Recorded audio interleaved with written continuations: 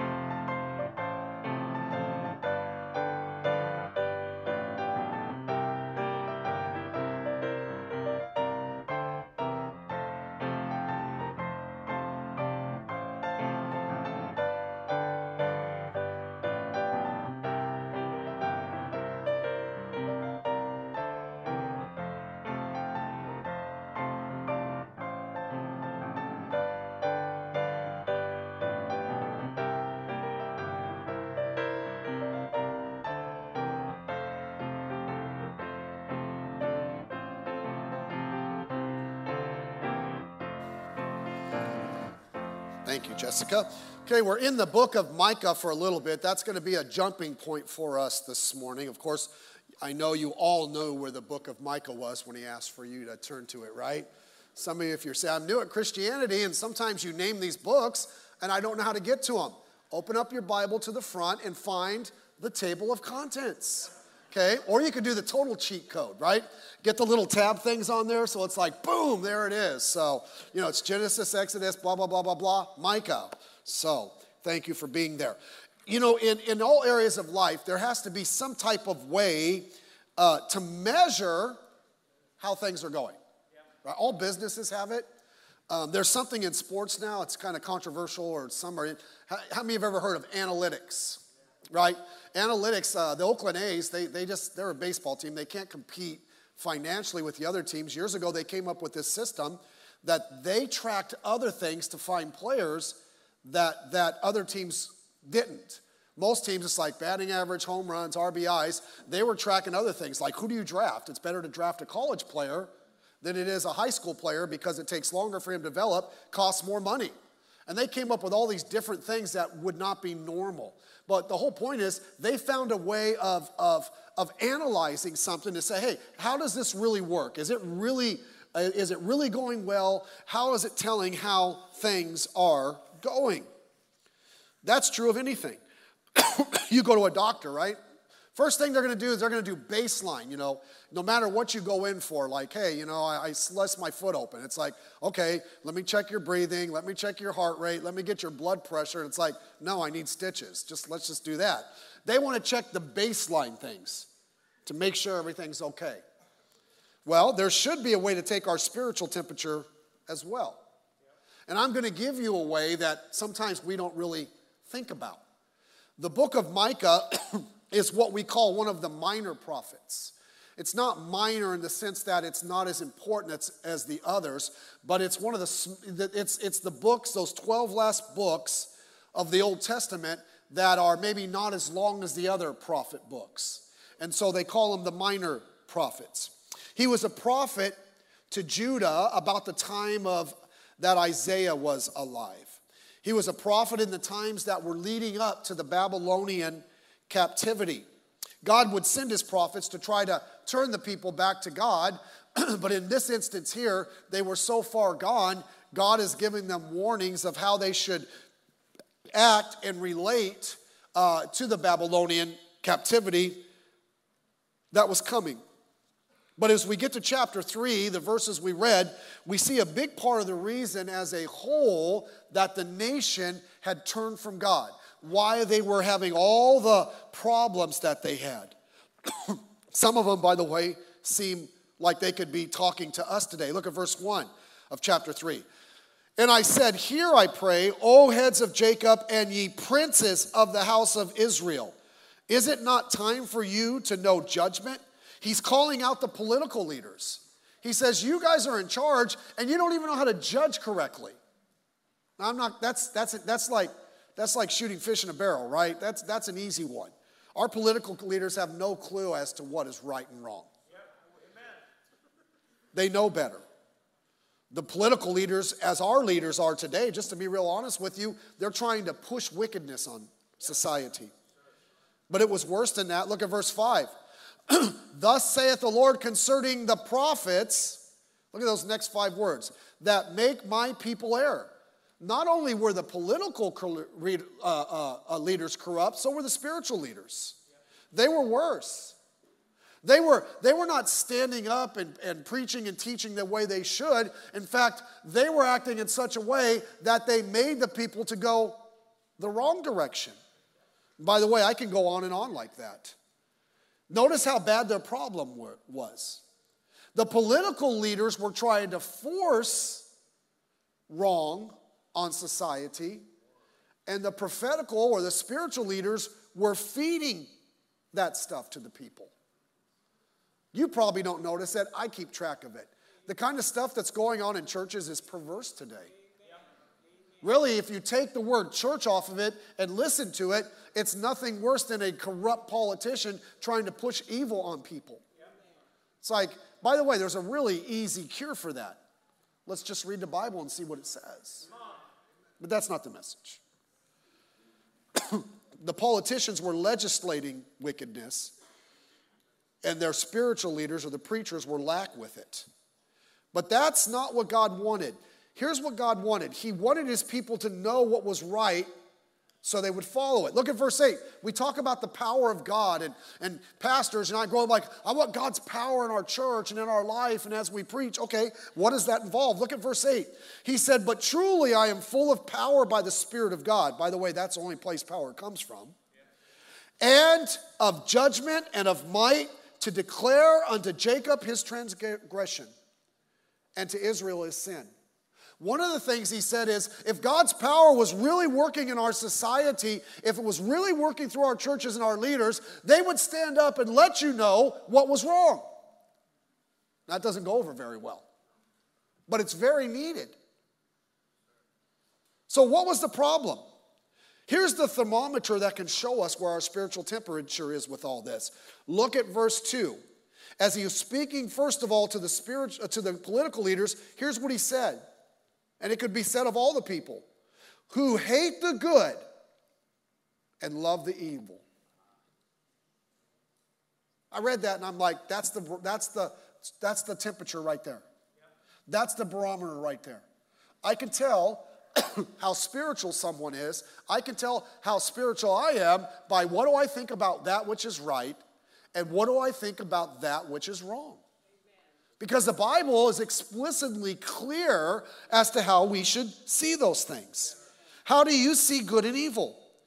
By the way, you say, okay, well, Pastor, how do you decide what is good and what is evil? See, that's our problem in our society. There is no barometer to decide that. It used to be, and I'm not, let's go back in old times. I'm not saying that. But it used to be back in the day, even people that disagreed realized that the Bible was the determining factor. That the Bible was the one. It's if we don't have a place where we can say, that tells me what's right, that tells me what's wrong, then you know who becomes the deciding factor? Us. I decide what's right for me. I decide what's wrong for me. I can do that, but can I just tell you something? Just because I say something's right, just because I say something wrong, doesn't make it wrong unless God says it's right, unless God says it's wrong. And so now our society's been pushing that now in our college campuses for years, and we have a generation that grew up, but now they're pushing it that if you don't believe what they believe, you ought to just be quiet. It used to be like, just leave us alone to believe what we want, but now it's like, well, you disagree, I don't want to hear it. But that's not, really where we're going here. But God determines what's right and wrong. Good is what God says is good. Evil or wrong is what God says is wrong. And let me just say that these things cannot coexist. It's impossible. Light and darkness don't coexist. If you go into a dark room and you turn on the light, darkness disappears. If you turn off the light, darkness takes over. They cannot. With the proliferation of our entertainment, the internet, social media, the lines of good and evil have been blurred. Our society does everything they can to make us see bad and make it normal. They come up with excuses to why it's okay. The world endlessly does everything it can to make good look bad. I mean, look, someone's a good person, there's something wrong with them. I mean, if you look at a young person and a young person doesn't want to be involved in immorality, they want to live their lives and be pure, they're looked at like some kind of nutcase. By the way, in churches they are too. That's very sad. By the way, society is super hypocritical. The same people that will tell you that you cannot force good that you believe on others turn around and try to force what they believe on you. But that's not the message. The message is we're confused about good and evil in God's house. So let's take our spiritual temperature this morning. I want to give you, from other places of Scripture and from here, how we can gauge our temperature by gauging what we see about right and wrong. You see, there are areas that show spiritual vital signs. How we see right and wrong shows us 5 vital signs. First of all, the vital sign of spiritual judgment. That's what he said in verse 1 and 2. Hey, you leaders, you don't know how to judge. You hate good, you hate evil. So what's our spiritual judgment level? See, you say, well, Pastor, I don't like that word judge. Doesn't the Bible say, judge not? You have no clue what that means. Judging someone is judging their motives. Judging things about them, I have no right to judge. But to get up and say, God says that's wrong, that's not judging. That's called truth. You say, well, Pastor, I don't get that. Jesus said this, the words that I speak, they shall judge you. So what? How many of you ever got a ticket? Not to a game, right? You know, you get pulled over, and look, I respect police officers. Well, that was weak. They pull me over. It's like, do you know what you did wrong? I'm like, yes, sir. I almost got one in Washington, but he let me go. We had a disagreement there. But I was coming off the freeway a couple Christmases ago, and I wasn't paying attention. I just was turning at a signal, and the cars to my left weren't moving, Jesse, so I thought, okay, cool. And I turned, and then I realized it was a red light. Mr. Sealbee's police officer pulled me over. He says, do you know why I pulled you? I said, yes, sir. I said, it's my fault. I thought I saw the cars parked on the light. I thought I could turn, and then I saw that it was red, and then I saw you, and I'm like, here we go. I said, yes. And I was so kind, and I thought sometimes you're kind to them. They're like, I'll let you go this time. Now, he let me go after he said, sign here. And you know what made it worse? After I signed the ticket, he goes, I appreciate you being so respectful and kind to me. I'm like, well, if you really appreciated it, you wouldn't have given me the ticket. But I didn't say, like, wait a minute. Brother, you're judging me. There was no cars there. I mean, the cars were stopped. How dare you judge me? He didn't judge me. The law judged me. I'm not going to argue with it because I was wrong. Only time in my life, but it was true. But there ought to be some spiritual judgment. It's not judging to say, God says that's wrong. It's not judging to say, God says that's that right. Now, I'm not saying you jump up in someone's face, that's not our responsibility. Well, your church is judgmental. Nope, we just believe the Bible. So it's a sign of spirit. And by the way, there has to be judgment. There has to be like, you know what? That's wrong. Why are we afraid to say that? You know, you're going to treat your kids like that? Little bunny foo-foo decides, I want to do this. It's like, no, you're not doing it. That's wrong. So they didn't know judgment because they hated the good and they loved the evil. So it's a sign of really bad judgment. Usually when someone says judge not, it's because they want to excuse their wrong behavior and they're choosing the wrong. Secondly, it's a sign of spiritual power. You can turn there. I'm going to start talking before you do. Hebrews chapter 1, verse 8 and 9. Speaking of Jesus, it says this. But unto the Son he saith, thy throne, O God, to the Son. Thy throne, O God, is forever or ever. A sepulchre of righteousness is the sepulchre of thy kingdom. Now here's what it says about Jesus. Thou hast loved righteousness and hated iniquity. Therefore God, even thy God, hath anointed thee with the oil of gladness above thy fellows. Now, part of anointing is God's power and his presence in our life. Oh, you know, Jesus was just so, graceful. He is. But the Bible says he hated iniquity and he loved righteousness. You want to be like Jesus? Oh, now we don't. What would Jesus do? He hated that which was bad. What would Jesus do? He loved that which was good, and he didn't confuse the two. You really want God to work in your life? Then you had better hate that which is wrong and love that which is good. Now, notice I didn't say hate people who are doing wrong. There's nothing right about that. We wrestle not against flesh and blood. Okay? People are not my enemy. They may act like it, but they're not. But we're supposed to hate that which is wrong. Jesus did. Say, well, he loved the world. Just because he loved the world didn't mean he hated that which was wrong. Do you understand those two go together? I think it was Spurgeon that said you can't love roses if you don't hate weeds. Because weeds kill roses. Now, I don't like roses anyhow. But that's the point. I'm so tired of this cool kind of Christianity that tries to take everything that's wrong and make it okay. Well, it's just the grace of God. I love God's grace. By the way, let me tell you about Jesus here. John chapter 1, verse 14. And the Word, speaking of Jesus, was made flesh, and he dwelt among us. And we beheld his glory as of the only begotten of the Father. Here we go. You ready? Full of grace. Oh, I love his and truth. Verse 17. For the law was given by Moses, but grace and truth came by Jesus Christ. It's not compassion to believe. It's not wrong to believe that a certain lifestyle is wrong.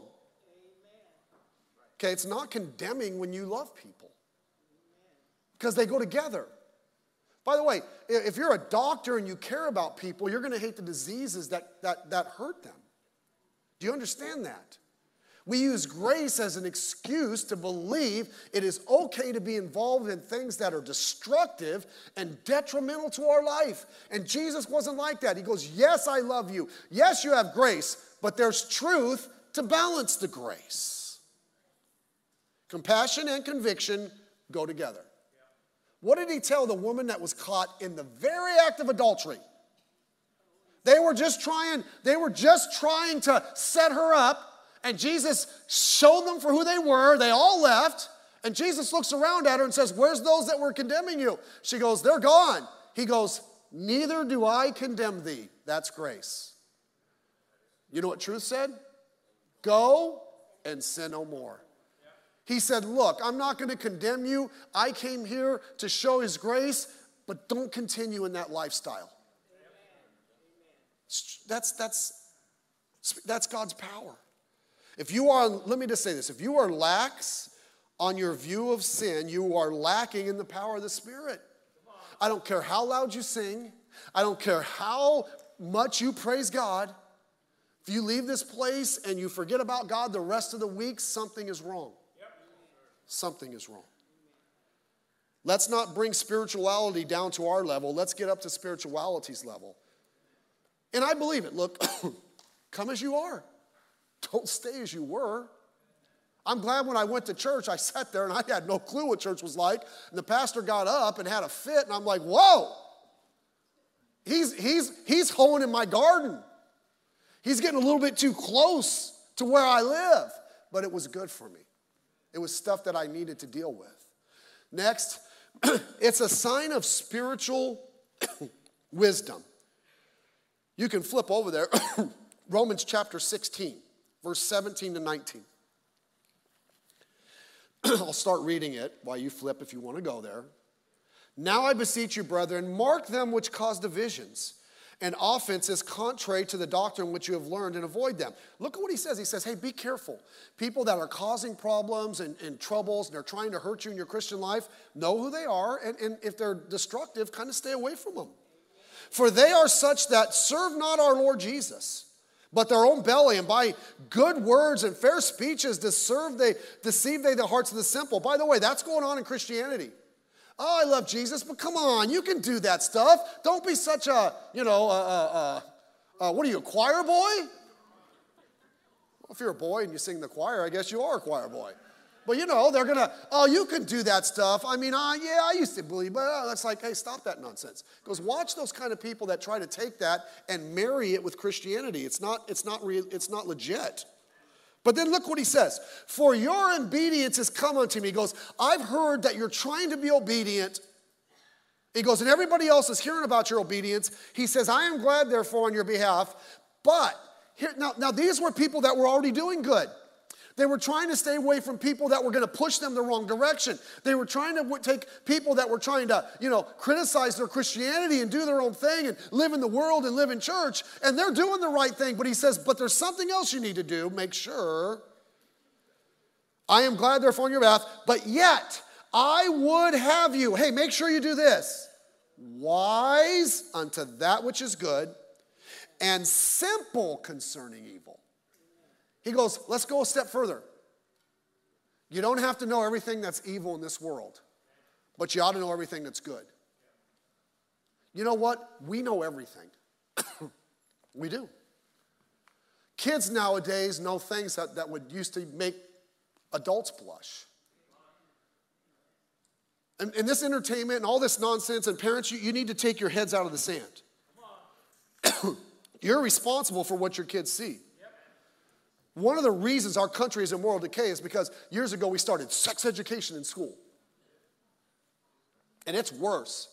I remember the first time I went to Bret Harte, 5th grade. They made my mom sign a paper. They don't even do that anymore. And then, and it wasn't even, it wasn't, we didn't need to know what it was, but and then the teacher got mad because we're boys. We started calling each other all those names that we learned. And then she called us in the room and she chewed us out and said, why in the world would you act and talk like that? And none of us had the guts to say, you showed us the video. Do you know what they're teaching kids now? And I'm not talking about 5th grade. I'm talking about 4, 5-year-olds. You say, Pastor, I just don't believe that. Get your head out of the sand and go look. Your kids know stuff adults shouldn't know. We know too much garbage. Everything on that screen and all that stuff, they're just showing junk and they're trying to make it normal. They're not showing you they're not look, the days of Andy Griffith are over. By the way, Opie still needs a SWAT today, man. That guy's as liberal as left field. Once he got away from Andy, the kid went to the devil. But they used to, spank the kid? It's like, they teach them moral lessons. Those days aren't over. They mock that stuff now. By the way, so I'm watching my kids. What are they listening to?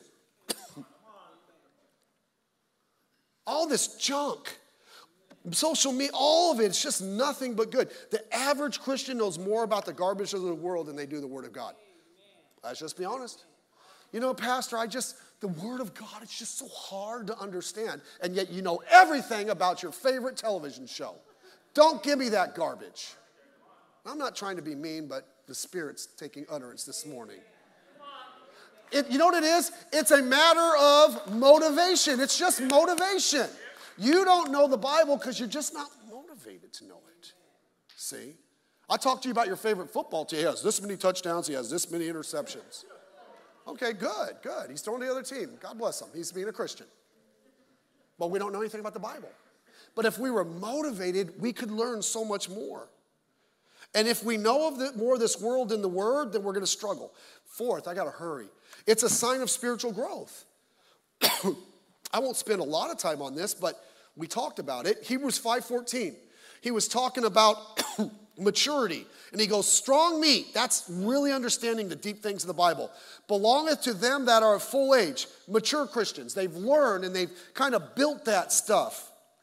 Even those who by reason of use have their senses exercised to discern both good and evil. Here's what happens.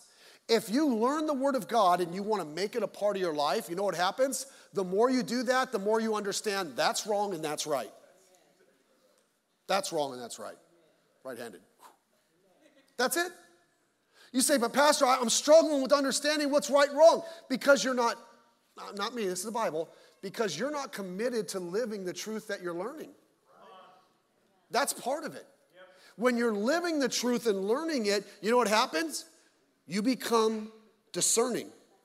Like, you know what? That's wrong. That's a sign of growth. You say, Pastor, am I growing as a Christian? Let me ask you this. Are you noticing some things that you used to think were okay or things that you didn't see? And now it's like, hey, wait a minute, that leads down a wrong path. Or some things that you used to not understand and you see it here and it's like, hey, that's actually a good thing to do. It's a sign of spiritual. The result of maturity, of living what we learned, we have an understanding of whether or not something is good or something is evil. Okay? And by the way, we have this infatuation with learning, and we think that the end-all, catch-all, and I don't mean to pop your little balloons, but we need a reality check. I just want my kids to go to college and learn what? And learn how to sit there, as many of our major colleges have this last week, and have a bunch of spoiled brats sit there and back a group that's raping women and children and killing children. And that's their side. Those kids have no clue as to what reality is, and our average college is nothing more than a cesspool teaching that garbage. And you're going to pay thousands of dollars for that? Not me. That didn't go over very well, but I'm sorry. The truth usually doesn't. I'd rather my kid be a plumber. There's nothing, actually, plumbers make good money. Man, I want to be a plumber. You need a helper? I'm in. Come on. Well, they have a degree. A degree in what? Stupidity? They come out of college thinking that evil is good. And good is crazy. And by the way, they're not even teaching, they can't even think anymore. You ever seen those videos? I'll ask the kids, common sense question. They look at you like, like the wheel's turning, but the hamster died a long time ago. Okay, last. And we just mentioned this. It is a sign of spiritual discernment. In Ezekiel, one of the things that the prophet was supposed to do, here it is. Ezekiel 44:23. And they shall teach my people the difference between the holy and the profane, and cause them to discern between the clean and the unclean. By the way, you're an immature Christian if there's something that's wrong and is sinful, and you're like, what's wrong with that? Really? Discernment. You know what discernment is? I can see it. If I take that course of action, I'm going to end up here, and that's not a good place to end up. We have no spiritual discernments. And by the way, you know why? Because we don't want to put a difference between the holy and the profane. You know what? Hey, that's bad and this is good. There's a gap. I believe in the gap theory. Most gaps are between our ears, but I believe in the gap theory. Okay, that was a joke. It's like, here's the gap. That's bad, that's good, and there's a huge difference between the two. Christianity says, let's just throw it in a blender and throw Jesus on it. Go to the average church, it's a Hollywood promotion. Looks like a nightclub. They come out there, they want to, by the way, and you say, I don't get this. I do, I look at it. They bring secular music in to teach a truth.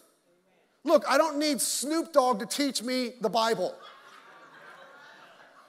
I don't. Okay, I don't need any of that stuff. I mentioned this summer. I don't know how many churches I heard in the summer, their sermon series is Truth from the Movies. What? Don't we have a Bible? You know, Barbie in the book? What book? Let me end this, and I'll really pop some balloons today, but don't throw darts at me.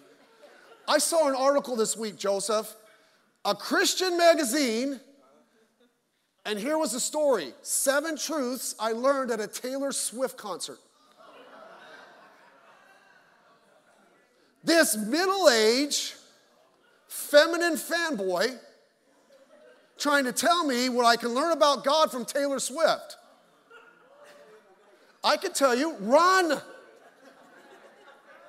And by the way, if you don't understand that, I'm just telling you, I don't know her and I don't want to know her, but I guarantee she's not in church this morning.